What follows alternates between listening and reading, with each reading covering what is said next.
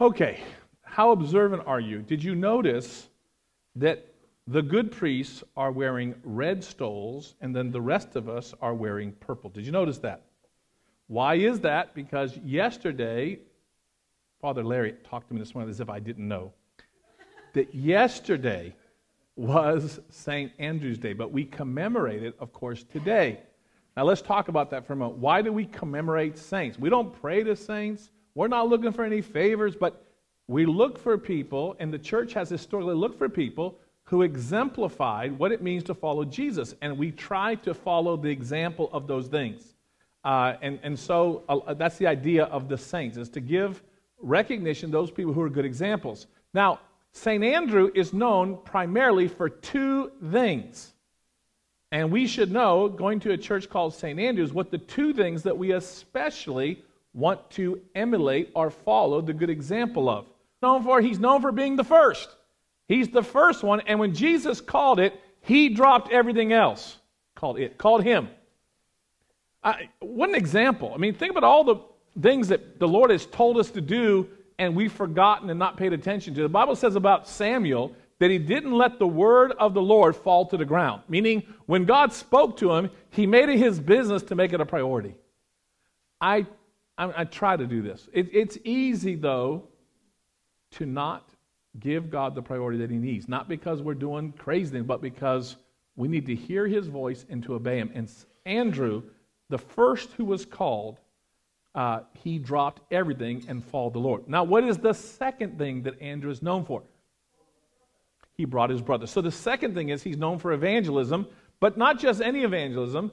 When he realized that Jesus was the Messiah, he's like, Jesus, you got to stay right here. I cannot stay with you without going back and getting Peter. So his brother Peter, he loved Peter so much, he's like, oh, Peter would want to know, and I can't not tell. What a shame. There's a lot of people that are really hurting. And they really need to know. And we need to have the approach of Andrew that we tell people. It's our business at a church to not embarrass you, to make sure, well, you may be embarrassed, but to not embarrass you by being wacky or crazy or this.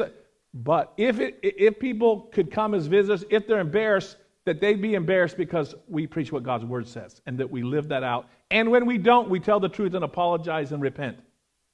All right, that's the kind of church and family that we have. We don't get everything right, though we want to do everything right. But it's really important that we're people of repentance, of commitment, and that when the people around us are hurting, that we bring them to Jesus. And again, if you don't need us, no problem. But if you do, that's what we're here for. As a family, to help people to draw richly into Jesus' salvation and then learn how to walk and grow in Jesus. All right? So Andrew died a martyr. So saints that died a martyr, their color is red. Father Larry, who's looking so handsome over there, would you stand and show them? That's red. Not sapphire. Not sapphire. That's red. Now remain standing, please. Now, he's wearing a chasuble. And a chasuble is the seamless garment. The idea he was reminding me, he's always teaching. He was reminding me this morning. Actually, I didn't know that. I do know a lot about the chasuble, but what he told me this morning is something I didn't know. And that is that someone in a book said that the point of the chasuble, which it's very hot, part of the reason we would be higher church if it weren't so hot in Florida. We sweat so much, it changed our liturgy. But anyway, so in the chasuble is the seamless garment. And the idea is that as he's up there with that red or whatever color would be in the chasuble, that it's directing our focus to the Eucharist and to the body and blood of Jesus and to the cross. And that's the idea of that. All right? You may sit down. Thank you. I used to be on the priest calendar Father February, but now they want Larry. They want Larry for all the pictures now. And Father Don. Okay, so that's the first thing. Now the second thing is, it's the first Sunday in Advent. And Advent, in the Anglican Church, remember, we don't have prophecy conferences. If we have a prophecy conference, it'll be about word of knowledge or about something like that. Because I grew up in a church where 6 months of the year was about hell, the other 6 months was about the rapture. All right? So if you understand the rapture and all that stuff to be what prophecy is about, you won't really hear that in the Anglican Church, at least very few of them. Okay? Our prophecy conference is about the fact that the Bible says that Jesus Christ is coming back. And because he's coming back, we are constrained or compelled to live a holy life.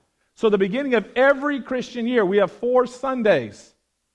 The first Sunday of Advent is that we should primarily do this key thing. Put off the works of darkness and put on the armor of light. Now the bonus question this morning, how do you put off the works of darkness? How do you change from doing the bad things to doing the good things? How do you put off, metaphorically speaking, the sinful things? Through repentance. We say, when we read God's word and we repent, we say, oh Lord, I'm so sorry.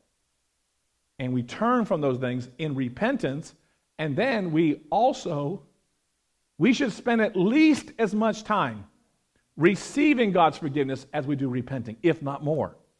A lot of people repent, but they never stop.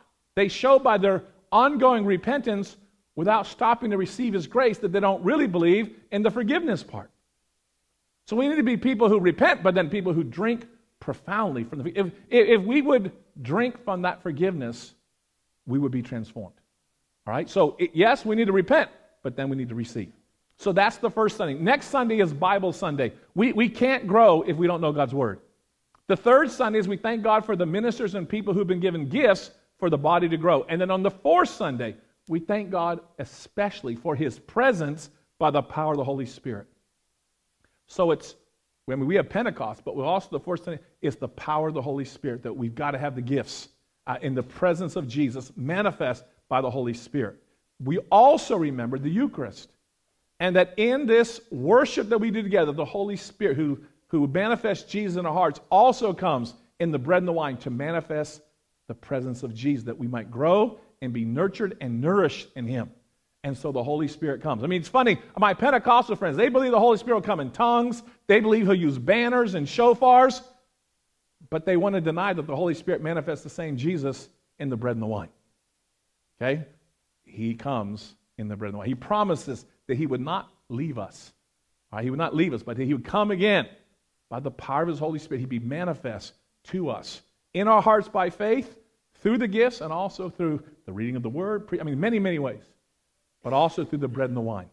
And so it's, of all the people who should be into the Eucharist, it'd be the Pentecostals. Not always the case. In any case, so that's coming for Advent now. This morning, I want to talk about a little history, because if you don't know the history, you cannot appreciate Matthew 21, which we're going to read. So let me remind you that there were 2 great captivities of the Jews when God judged the Jews for their idolatry. The first one was the Assyrian captivity, and those of you that were in my Bible classes should remember, got some students here from the old days, but it was almost 23 years ago, so if Tracy doesn't remember, we're going to give her a break, because it was a good class, but it might not have been that good a class.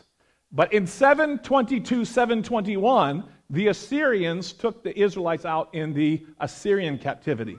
The Babylonian captivity was in 586, 587, which is really, because you're going back to 0, it's really 587, 586. But we also had this horrible thing which happened under the Seleucid dynasty. There was 4 key generals that Alexander the Great turned his kingdom into these 4 generals, and one was the Seleucid dynasty. And the key guy that did the most evil thing other than the cross was a guy named Antiochus Epiphanes. And in 167...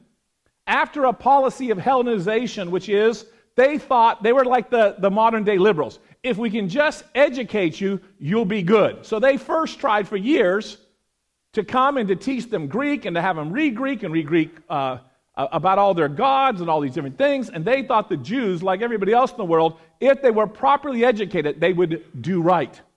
The Jews didn't do right because they believed in God. And so finally, Antiochus Epiphanes, and Antiochus is his name, but Epiphanes means manifest God. Can you imagine taking for your name Antiochus manifest God, Epiphanes? The Jews said he was so crazy, they called him Antiochus Epimanes. And Epimanes means Antiochus the mad. They said, this guy's insane, he's crazy, he thinks this. But because he hated them, he was tired of education, and so he decided we're going to use force. So what he did was he went into the temple, into the court of the Gentiles, and he turned the various stalls that Jesus is going to cleanse in the story today, he turned them into brothels, and he brought prostitutes into there. And he also took the altar from the Holy of Holies, and he took it, and he sacrificed a pig to Zeus in the temple, and defiled the temple in 167. In 3 years' time to the day, in 164 BC, the temple was cleansed. Now, how did it get cleansed? Some of you know about Judas Maccabeus. So I want to say, was there 9 brothers? Is that right? Or 7 brothers? I can't remember how many brothers there were. But it was a big family. Judas Maccabeus was the third, but he was the biggest, the toughest, and the craziest, apparently, in a good sense. I say crazy. And so he was in his priestly rotation up in what is now Samaria. And they had a high place where he was supposed to be representing his priestly office. And what Antiochus Epiphanes commanded was that all the Jewish priests would be forced to sacrifice pigs to Zeus wherever they were around the country, not just in the temple. And so there was a cohort of soldiers there where Judas Maccabeus, Judas the Hammerer was his nickname. Sounds like a defensive end or something, right? Sounds like he's a big guy. But he had to be quick because he took the sword that he was supposed to kill the pig with, and he killed all of the Greek guards that were there. And they were great soldiers. So Judas Maccabeus slaughtered the guards because he would not slaughter a pig against the true God. And then he and his brothers, a groundswell of people, got up amongst the Jews, and they fought and they destroyed. I mean, here's this incredible emperor of Greece, and they destroyed their presence, and for a season, under the Maccabeans, they had a peaceful season until they were crushed again by the Romans. All right, so it's a powerful, powerful story. And Hanukkah celebrates the cleansing of the land too. So the Festival of Lights is the restoration of the presence of God in the temple. So Hanukkah, you have these days when they were in these battles, they were without oil, and supernaturally, according to Jewish history, we have no reason to discount it. It's not in the Bible, but we have no reason not to believe it. They had a miracle where the oil didn't run out, and they had needed light to fight the Greeks and to cleanse the land, and they had it. And so that's what Hanukkah is all about. By the way, of course, Hanukkah is a Jewish religious festival, remembering the Maccabeans, okay? But there's nothing in Hanukkah that a born-again Christian or a follower of Jesus can't also cheer on and celebrate, meaning there's nothing exclusive. It was before the time of Christ, and, so I'm very sincere in my happy Hanukkahs, and I remember Judas the Hammerer, and I remember the story, and it's a wonderful thing. There's nothing wrong with that, and God bless, of course, all the Jews. We continue to pray for the peace in Jerusalem. All right, now, so that's the background. Now, when they did that, and they cleansed the temple in 164, what they did was they took off their robes and they made a way. They said, Hosanna, God save us now, Hosanna in the highest. And they did all these things to cleanse the temple in 164. The very things that happened when Jesus, so it was a rededication of the temple in 164. Now, Jesus, on the very date of the rededication of the temple, he comes to cleanse the temple, okay? And that's what we're looking on in Matthew chapter 21. So the things of him riding in. Now, the Maccabeans, they rode the horses. They were there for war. They had armor. They had swords and spears and all those things. Judas comes in, and where's ever Annie? I always say, today, if somebody came into town in a Humvee, you'd think maybe this guy's looking for trouble, as opposed to Annie driving around peacefully in her VW Bug. All right? So to come in on a donkey is to come in an animal of peace, no weapons and all that, all right? As opposed to coming in on a horse, a white horse, looking for war, looking for trouble. That's not what it was. So Jesus is telling us something even about that. The other thing, of course, is that in the Hebrew, in Zechariah, this is the last detail, and then we're going to read a story. In Zechariah 9:9, it talks about a donkey, the colt or foal of a donkey. In Hebrew, there's a parallelism, meaning that it's talking about one animal. A donkey, a colt of a donkey, meaning it's referring to the same one donkey. What the writer, what Matthew does in Matthew chapter 21, is he takes the prophecy from Zechariah 9:9, and he says, a donkey meaning the mother, and then the son, the colt, the male son that Jesus rides upon. Now, I have never broken a horse or a donkey, but we have some people here who have. And apparently, I'm just telling you from what I read. Apparently, if you were to ride on a donkey for the first time, you would be wise to have it close to settle it down, to have his mother there with him. All right?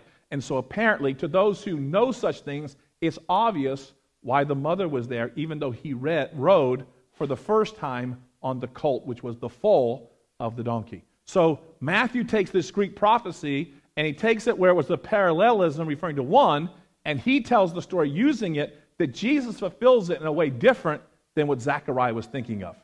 Okay? We tracking it all. You all look confused. I hope we didn't. Antiochus Epiphanes. All right. Here we go. Matthew 21. Let's look at the story. Now, when they cleansed the temple in 164, the Jews were cleansing it from pagan, Gentile influence where they desecrated the temple. When Jesus cleanses the temple, this is the last thing. When Jesus cleansed the temple, he's cleansing it from Jewish religiosity and legalism and restoring it to a place of light and salvation to the Gentiles. So it's also an interesting foil what Jesus is doing in the story. All right, here we go. Matthew chapter 21. As Jesus and his disciples approached Jerusalem, they came to the town of Bethphage on the Mount of Olives. Jesus sent two of them on ahead. Go into the village over there. Now, did he know supernaturally that the donkey and the colt was over there? He well may have. This could be that. But he also might have set it up. We just don't know. All right, so the text doesn't say for sure how it happened. He could have humanly set it up and said, I'm going to need this, and the owner said, fine. Or he may have done it supernaturally. Either way, we're fine. The text isn't clear. All right? Go to the village over there. Verse 2, he said, as soon as you enter it, you will see a donkey tied there with its colt beside it. Untie them and bring them to me. If anybody asks what you're doing, just say, the Lord needs them, or has needed them in the King James. And he will immediately let you take them. Okay. This took in place to fulfill the prophecy that said, from Zechariah 9:9, tell the people of Jerusalem, or the daughters of Zion, it says in Hebrew, look, your king is coming to you. He is humble or gentle, riding on a donkey, riding on a donkey's colt. All right, now, again, in Hebrew, that last expression, riding on a donkey's colt, is referring to the colt, not the mother. In the Greek here, we have it, he's explaining it, the mother, he's separating. He's giving us more information than what Zechariah knew or could tell us. All right, so Jesus is coming in on the very feast of the rededication of the temple. Here he is coming in. Now, the two disciples did as Jesus commanded. They brought the donkey and the colt to him and threw their garments over the colt, and he sat on them. In Greek, it's them, meaning on the garments. He did not sit on two. He didn't try to straddle the mom and the colt. Now, you laugh, and you should laugh, but you know that there are liberal scholars who try to say that the text is wrong. That's what it's trying to say. In Greek, the pronoun them is reflecting to the object, which is the garments. He didn't ride the mother and the son at the same time. He just sat on the garments. That's what's referring, that he rode on top of the garments. All right? So, 8. Most of the crowd spread their garments on the road ahead of him. Some of them, like me, probably were sweaty and they didn't carry an extra garment. Some of you are cold. You come here with your coats and you're ready for skiing. Then there's people like me that if I could, I'd be in shorts and a t-shirt because I'm always hot. Some people didn't have their garments, so they cut the palm branches because they were ushering in. The idea is, the picture is that they're ushering in the presence of God at the rededication of the temple. Now, they had no idea when they did this on what we call Palm Sunday, that they were ushering in the presence of God in the person and work of Jesus Christ in a way even bigger than they thought. They're playing a rehearsed script that they knew about the rededication of the temple. Somehow they got caught. You ever see people that kind of get a hold of something, but they don't really know what it is? Something was happening with the presence of God, what Jesus was doing, and people got a hold of it, and they do the very thing that they all knew in their mind was the history of what happened on this day, but they had no idea the fullness of how it was that Jesus was bringing his presence back to the temple. Most of the crowd spread their garments on the road ahead of him. Others cut branches from the trees and spread them on the road. Jesus was at the center of the procession, and the people all around him were shouting, Can you imagine like Andrew, the feeding of the 5,000, like they get a little glimpse and they start to say, praise God for the Son of David, meaning we're looking for God to manifest deliverance through a human being. That's why they call Son of David. Okay, so like we know there's God, He's all His power, but we're looking for a Son of David to come and to cleanse the house and to heal our land and to get rid of the Romans, and that's sort of the thing. And they start to say these prophecies. Again, not fully understanding how Jesus was in fact fulfilling those things. Blessed on the one who comes in the name of the Lord. Praise God in the highest heaven. The entire city of Jerusalem was in an uproar as He entered. Now, I hate to say it, but this is New Living, but the King James, the NIV, none of those translations do this word justice. This word for uproar is the word we get seismic, like seismic activity. What it means is that the city was troubled like an earthquake. Do you get that feel with uproar? Uproar just doesn't sound. Now, maybe we had more mob violence, we would appreciate it. All right? Because that's what uproar is trying to say to us. But it's like, imagine an earthquake that the whole city knew something was going on, even though they didn't perceive what it was. Who is this? They asked. And the crowds replied, it is Jesus, the prophet from Nazareth in Galilee. Wow, people are getting caught up. Maybe some of you this morning don't know Him well yet, but you're feeling the trembling of things. And God has led you here because He wants you to know Him as your Savior and Lord and to live for Him and to experience life and abundantly. And just somehow you're sensing something. We've had people say, oh, I saw the sign. I've been going by for work, and the Lord's drawing me in. Maybe you don't know what all it is, but the Lord's at hand. Thank you, Lord. So then Jesus clears the temple. Now, to clear the temple presupposes there's something bad that's going on in the temple. And I want to talk about that for a moment. Jesus entered the temple and began to drive out all the people buying and selling animals for sacrifice. What does this mean? And this is one of the key things the Lord impressed upon me to tell you this morning. Jesus was cleansing the temple from both the people who would presume to buy and the people who would sell. We typically think about the people that were ripping them off. The custom of the Jews was that you couldn't buy any of the pigeons or the lambs or things that you needed for sacrifice except for use like temple currency. So they would rip you off, trading your pesos or your dollars or your marks or whatever it was, or your euros. They would rip you off coming and going as you would transfer your money into the coinage of the temple so that you could buy the sacrifice. So they had super expensive, a normal pigeon, if it went for 10 cents, they were selling it for $10. It was like going to Disney. I mean, you're getting a lemonade and it's $12 or something. Okay? It's the same kind of thing, except for Disney, it's a commercial enterprise. It doesn't presume. Well, for some people, it is like a religion. That's another story for another day. But it wasn't a temple or a church.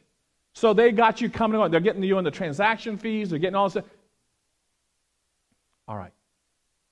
So, today we have what's called transactional religion. Or I'm going to call it. I don't know that I ever read that, but I'm going to give you this. Transactional religion. We find this particularly in parts of Pentecostalism. And we love the power of God, and we love the Pentecostals. But let me tell you something. There is a teaching that's been going on for years, 20, 30, 40 years, that says, if you give an offering, God will give you something. As if we could buy and sell the anointing or the healing of God.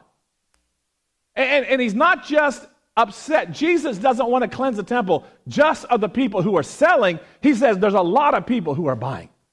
Do you know that a lot of these ministries, that we say, oh, these pastors and people are so bad. But the truth of the matter is, their churches are full of people who, rather than living holy and following Jesus their whole life, would rather pretend that if they give a good offering, they're going to get God's favor and blessing. They're living as if Christianity and the blood of Jesus is part of a pyramid scheme. We're in a day that we really need Jesus to clean the church. Now, I'll be honest with you, that's not our sin, so we're going to say it real loud. But you know what our sin is in the Catholic Church, the Anglican Church, and the Lutheran Church? We don't know how to worship with our giving just to do the things that God deserves. So you got people who exploit money and exploit the church on the one hand, and it's buying and selling, and it's the prostitution of the power and anointing of God. What could be worse? Well, if there could be something worse, it would be the people of God don't understand what it means to worship God I get enough sense to know that Susie means everything to me. If Susie wants a new pair of shoes, baby needs a new pair of shoes. Susie, and she's got a bunch of them. Let's just say, even if she doesn't need any more shoes for the rest of her life, if she wants shoes, I am glad to spend my money. You know why? We spend our money on what's important to us. There's nothing more important than Susie and Joy and John Carl in my economy.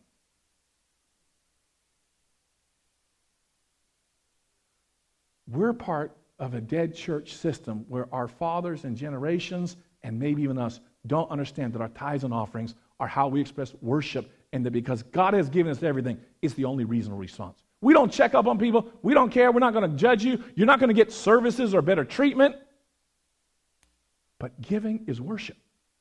Giving is an expression on what's valuable to you. If we're materialists and we're living in debt and all this other stuff, and there's no money for God, it tells you something.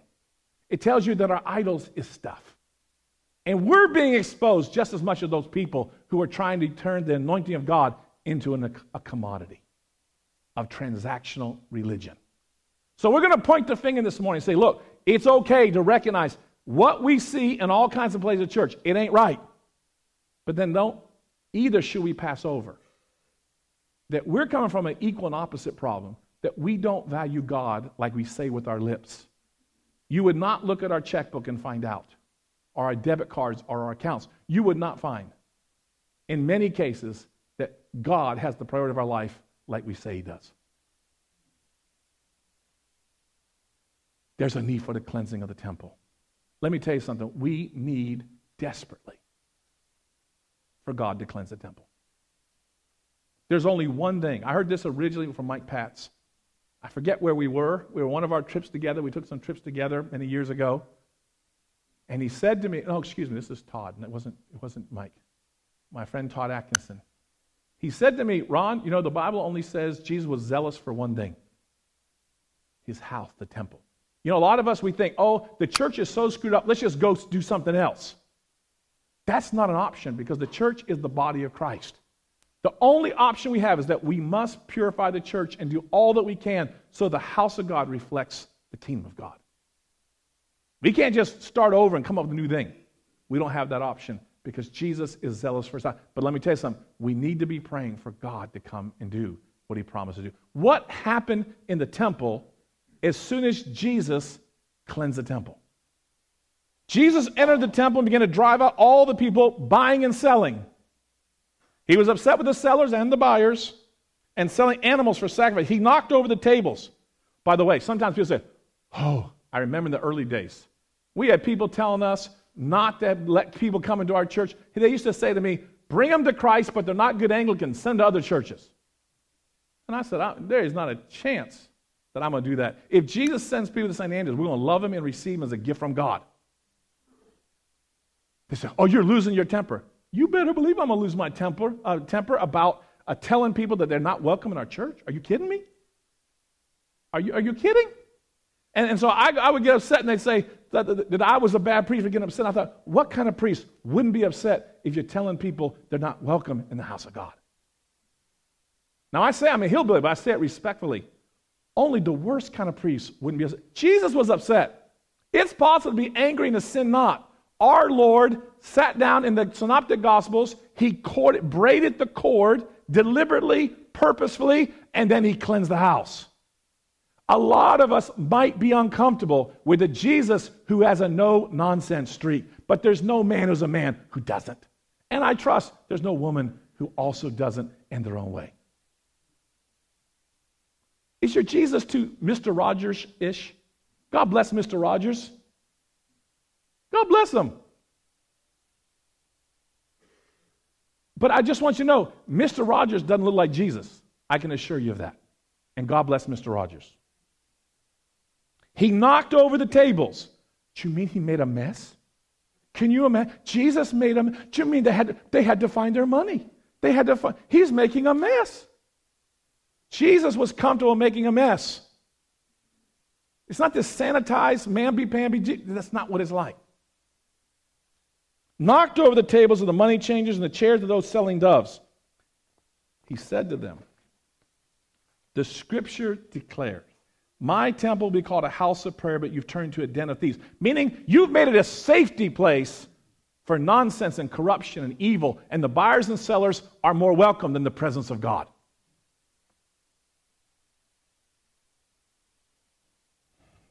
Now, my house will be a house of prayer. Remember this. What this means is that worship, true worship, when it happens, has two rhythms: the ascending of prayers and the descending of presence, the presence of the Lord. Some of us, we're ready to rush out. And listen, some of you got families and you go to other churches. God bless you. But let me explain something to you. The reason we do all that we do isn't to get done. It's to experience and encounter the presence of God manifested by His Spirit. It's not done after the Thanksgiving. It's not done after. All the things that we do are there so we can encounter the living God. If you have it in your mind that the reason you come is just to take communion, though communion, I believe in, I think it's a powerful thing. But all those things are so that we would experience the person and work of Jesus manifest by the Holy Spirit of God. That's what I love about the Pentecostals. I mean, beating up on them early, but let's say what I love about them. The Pentecostals know we haven't been to church if the Holy Spirit hasn't shown up.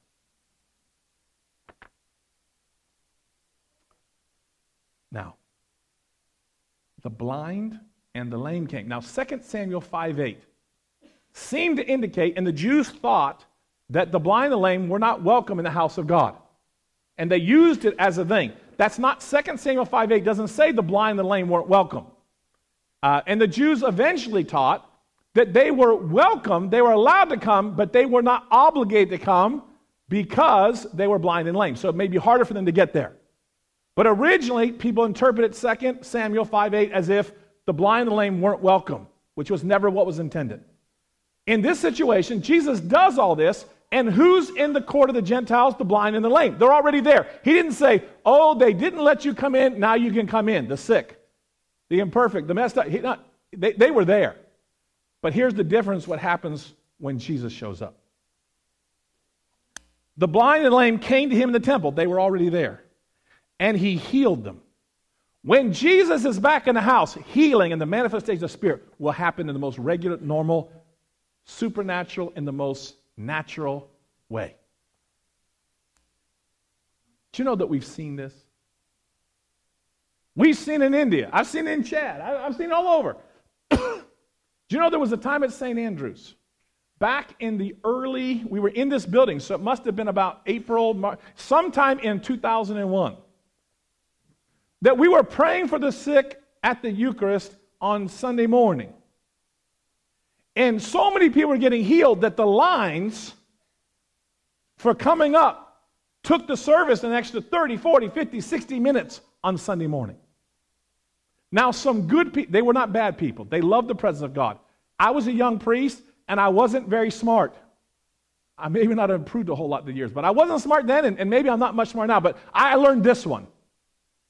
And the people said, it's distracting to have all this healing going on in the church. It's taking too long. And they said, Ron, why don't you just move the healing to Wednesday nights? And I said, okay, sure. They were good people. I didn't ask God. I listened to the people, and they weren't bad people. They just weren't people that thought about what it means and how exciting it is that the presence of God was coming in that kind of power. In less than a month of moving the healing part of the service from Sunday morning to a Wednesday night, the power of God left the church. On 3 separate occasions in the last 23 years, the Holy Spirit was trying to come into this church, and I impeded him. I didn't realize what I was doing, I can assure you. But one of the reasons we pray for the sick every Sunday is I told the Lord, Lord, if you ever come back, if you ever come, we're going to give you space to work. We get drips and drabs, and the Holy Spirit heals people. This last week, my sister, who was supposed to die, she had breast cancer, went through her breast, into her spine, into her bones. She was supposed to die a year ago, September. Either earlier November or in October, she had a test, and it looked like the cancer had come back. So they had to take her in, test her again, and give her a CAT scan just last week. The results were that whatever happened, no, her numbers had not gone. They were accelerating good, and there's hardly any indication in her cells that there's any cancer anywhere. But when they did the CAT scan that was full in her spine of cancer, they cannot find a trace of cancer.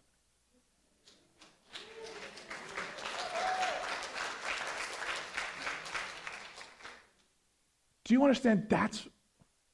That's normal. That's normal in the kingdom of God. We're not, it's incredible. And we're not taking it lightly. But the first thing that happened when Jesus takes back his right place in the church is that the power of God will return.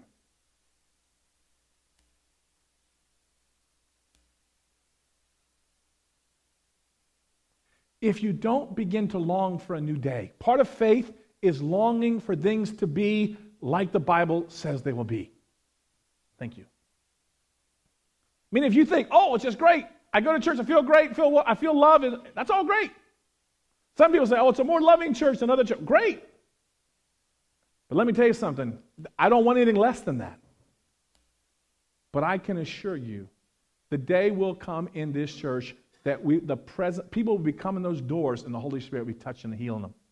Because of Jesus. I've seen it here and messed it up. Humanly speaking, messed it up. I'll tell you one other. When we were still working at Seventh-day Adventist where we built this church. We had 20, 30 people. And they're all sitting in the first 4 rows. The day they'd all be sitting in the back. But anyway, they were all in the first couple rows. And that church, the Seventh-day Adventist church, because they worship on Saturdays, they rented it out. I was following the crucifer on that particular day, but I was probably at least as far back to the front of the church as those red doors. And all the people were up here, and they were singing to an organist. You've never heard a worse organist in your life. She said it was the organ, but let me tell you something. When we got a new organist, the organ was miraculously healed. That's another thing for another day. We had all kind of... All right, so I'm in the back. I'm coming up the aisle, and the Holy Spirit hit me and bent me over to the point where I did not think I could stand. Now, I told the story, and this is so dear. I said, I didn't think anybody saw me. And come to find out, I guess they did. I don't know that they thought. My hunch, I felt like if they saw me, they're going to call an ambulance. They don't realize what it is. And foolishly, I said, Lord, don't stop. They're not going to understand. Can you imagine being so foolish that I thought I should tell God when he should manifest his presence and his power?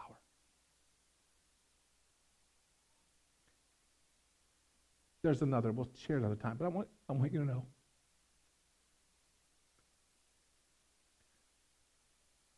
When we let Jesus clean the house, you can't stop the power of God. We don't have to be begging him to do what he promises to do. We will be a church that thanks God in advance. We will ask him to do what he promised to do, and he will simply do it. I've seen it around the world, but I've even seen it for a season in this church. He loves us. Nothing would thrill him more to find a group of people who made it their business to honor the presence of God. That's what we're waiting for. I've been treading water for 23 years. I don't have any great plans. I don't got any big 5-year agenda. My agenda is to pray until the Holy Spirit comes back like he showed me he wanted to come. That is my plan. What's my 10-year plan? It's the same plan I got for next Sunday, for Monday, Tuesday. The only thing that I care about is the presence of God.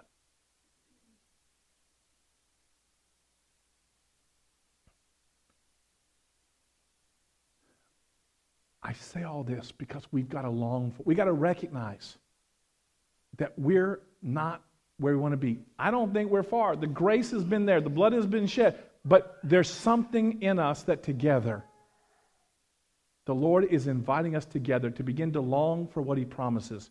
We need to come to church. I'm using an expression I just heard at a funeral a couple of weeks ago. But this is what he said. We need to come to church with unreasonable expectations.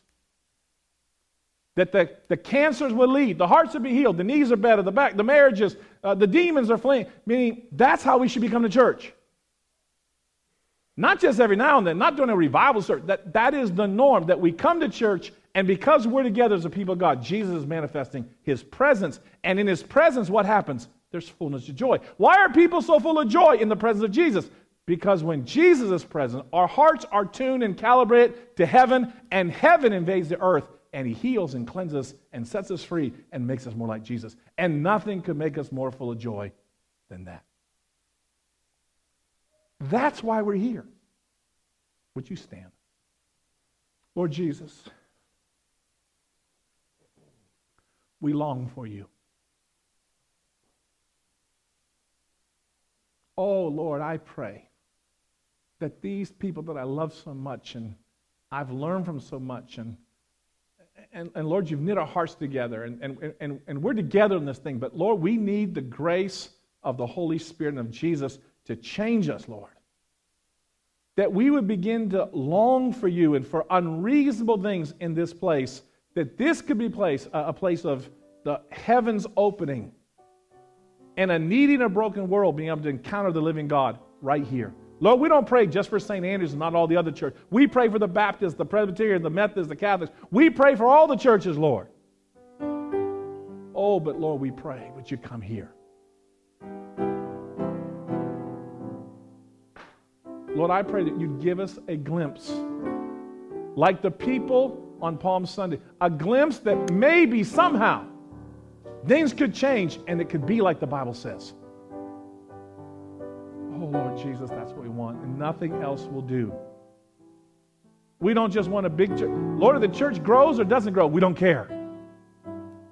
But, Lord, we want to be the best possible people, the best followers of Jesus.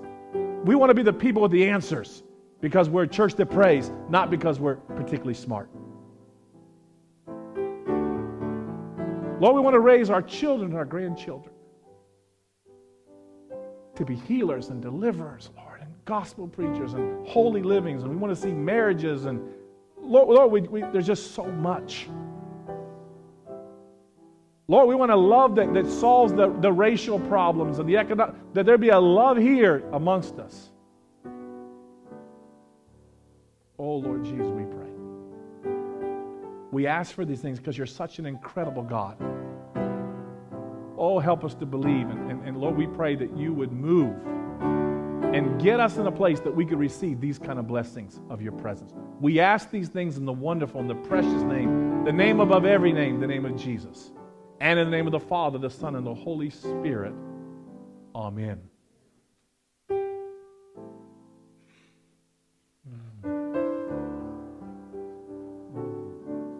All right, let's just be still in His presence. Lord, we pray, oh, Holy Spirit, come. We've asked You, now we thank You. Oh, we thank You. Oh, it'll never happen because we're good enough. It won't be because we have so much faith. Our faith grows in the encounter with You, Lord, we pray. But as humbly, Lord, here we are. Here we are, Lord.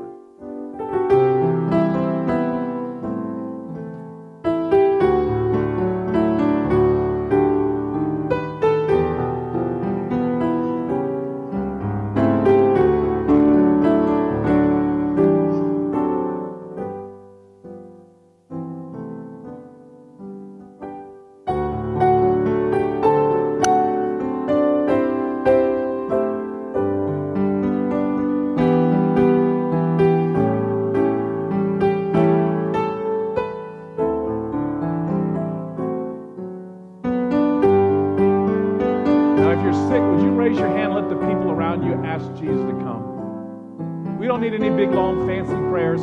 Just ask the Lord Jesus to come. Just say, it's my knee, or it's my back, or it's my ribs, whatever it is. And just as the people of God manifest in the presence of God. Oh, Lord Jesus, come.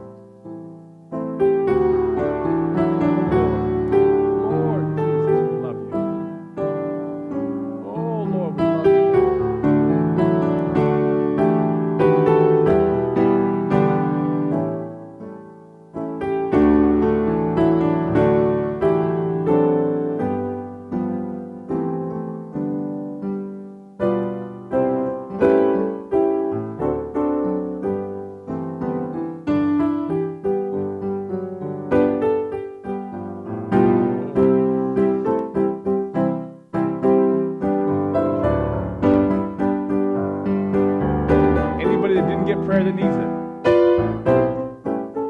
All right, would you, you might have to move to pray for some of these people, but go ahead. I give you permission to move.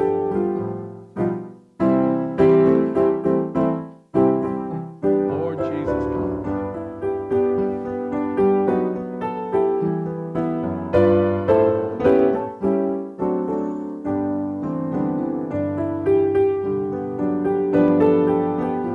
Lord, as you heal these bodies, Lord, we pray for the marriages of this church. Lord, we pray that you would move where there's resentment and bitterness and stuckness, Lord, of feeling like it's never going to get better. I tried before, it didn't work. All the hopelessness. Lord, we thank you, Lord, that we don't deserve it getting better, but you fully intend to invade our marriages, Lord, and to heal. Lord, would you give us humility to understand our part and to trust you for the spouse?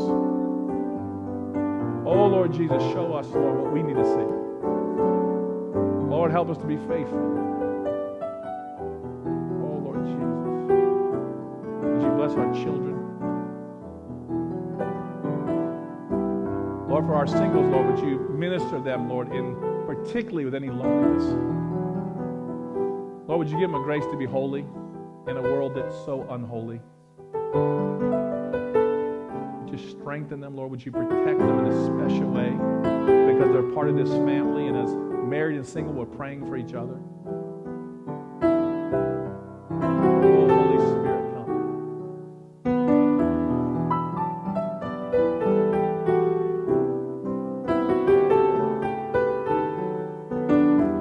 We pray these things in the most wonderful and precious name of Jesus. Now, if you're praying, continue. Continue.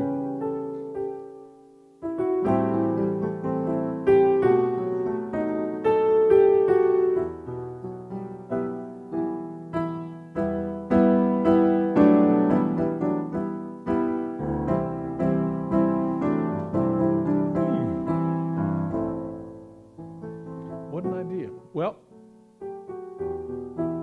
I haven't had time to think and pray about it, but Jason just asked, "Has the church forgive me for resisting the Spirit?" That would be great. It certainly isn't going to hurt. So would you pray and ask Lord to forgive me as a leader for resisting the Holy Spirit? That would be fantastic. I like it. Yes, Lord. Just pray it out loud. Don't be maybe 3 people would pray, or 50. That'd all be good. Don't be bashful. Say it out loud. Thank you, Lord.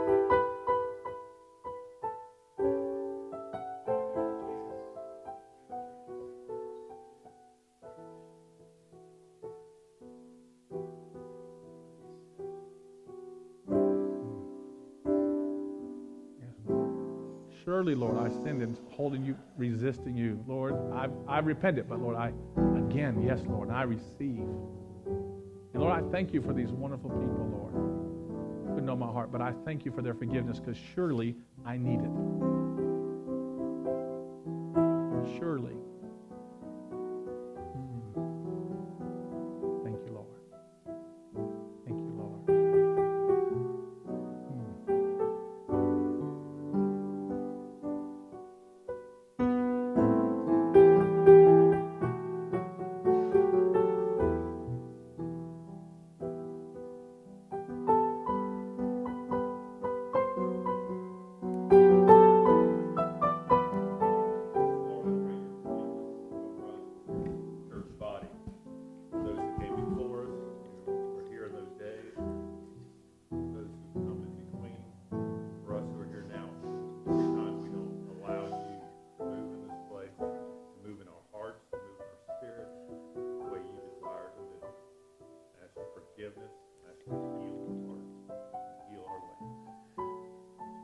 Amen.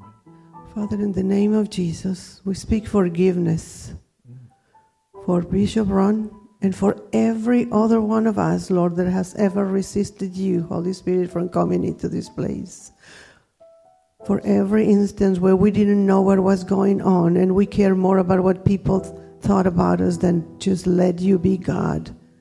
We ask for forgiveness and we extend forgiveness to each other. Yes, Lord. And Lord, we believe in you to be the one that cleanses the temple. And your word says that we are the temple of the Holy Spirit. So I ask you today to come and cleanse each one of our hearts.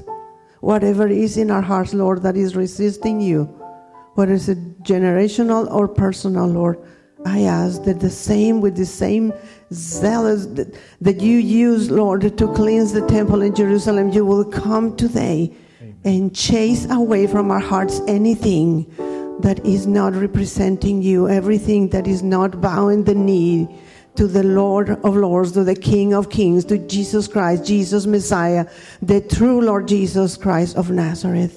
We want clean hearts, clean temples, to be able to see you, to receive you, and to worship you the way that you are worthy to be worshipped. In Jesus' name. Where's Jackie? Is she here? Come here, dear. Did you pray over this time? Miriam, that was great. I was actually thinking of you. I was actually thinking, well, I wonder what Miriam's thinking. And here you prayed. Jackie is my main intercessor who prays just for me, which is a full-time. She used to be 7 foot tall. And, but anyway, would you pray over our congregation as we transition? But these are really important things. And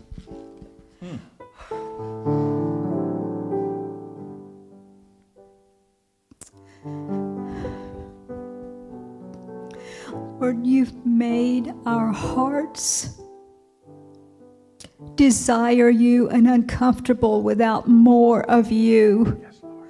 Lord, you are bringing us, each one of us, into very painful old things that would cause us to keep our hearts unfeeling so we don't feel the pain. Lord, have mercy and make each one of us realize that we have to go through this door to have more of you. Lord, you said on Tuesday when we were having communion, I am the door. I am the door. I am the door into the very deepest places of Father's heart. Oh, Lord, come, cause hunger and thirst to fall on each one of us, because none of us literally wants to spend time any other place than in the most holiest of all, there with you and Father, Son, and Holy Spirit. So everything that would distract, Lord, teach us not to bow the knee to that, but to come deeper, deeper, deeper into you, because that's your invitation and that's your heart's cry. Oh Lord, come. I ask you to forgive me too for everything that has kept me from going deeper to you, because long ago, you said that whatever I needed to pay the cost for, you paid the greatest cost, but whatever the cost was that would keep me from being deeper with you, that you would help me get there, that you would pay the price. Praise your name, Lord. Praise your name. Come and cause there to be deeper desire. Glory to your name. Thank you, Lord. Thank you. You may be seated. Now listen, as the Spirit falls, sometimes he comes in tears, sometimes he comes in joy, sometimes he comes in quietness. Believe it or not, in the 1800s, the holy roller thing, regular people, the Holy Spirit would throw them around. He comes in many ways. The question isn't what or why, but who. If it's God, we're all for it. All right? I know Susan, and I'm quite certain the Lord's touching her. We'll continue with the offering, but let's continue to pray also. Who knows how the Lord may break through in this service?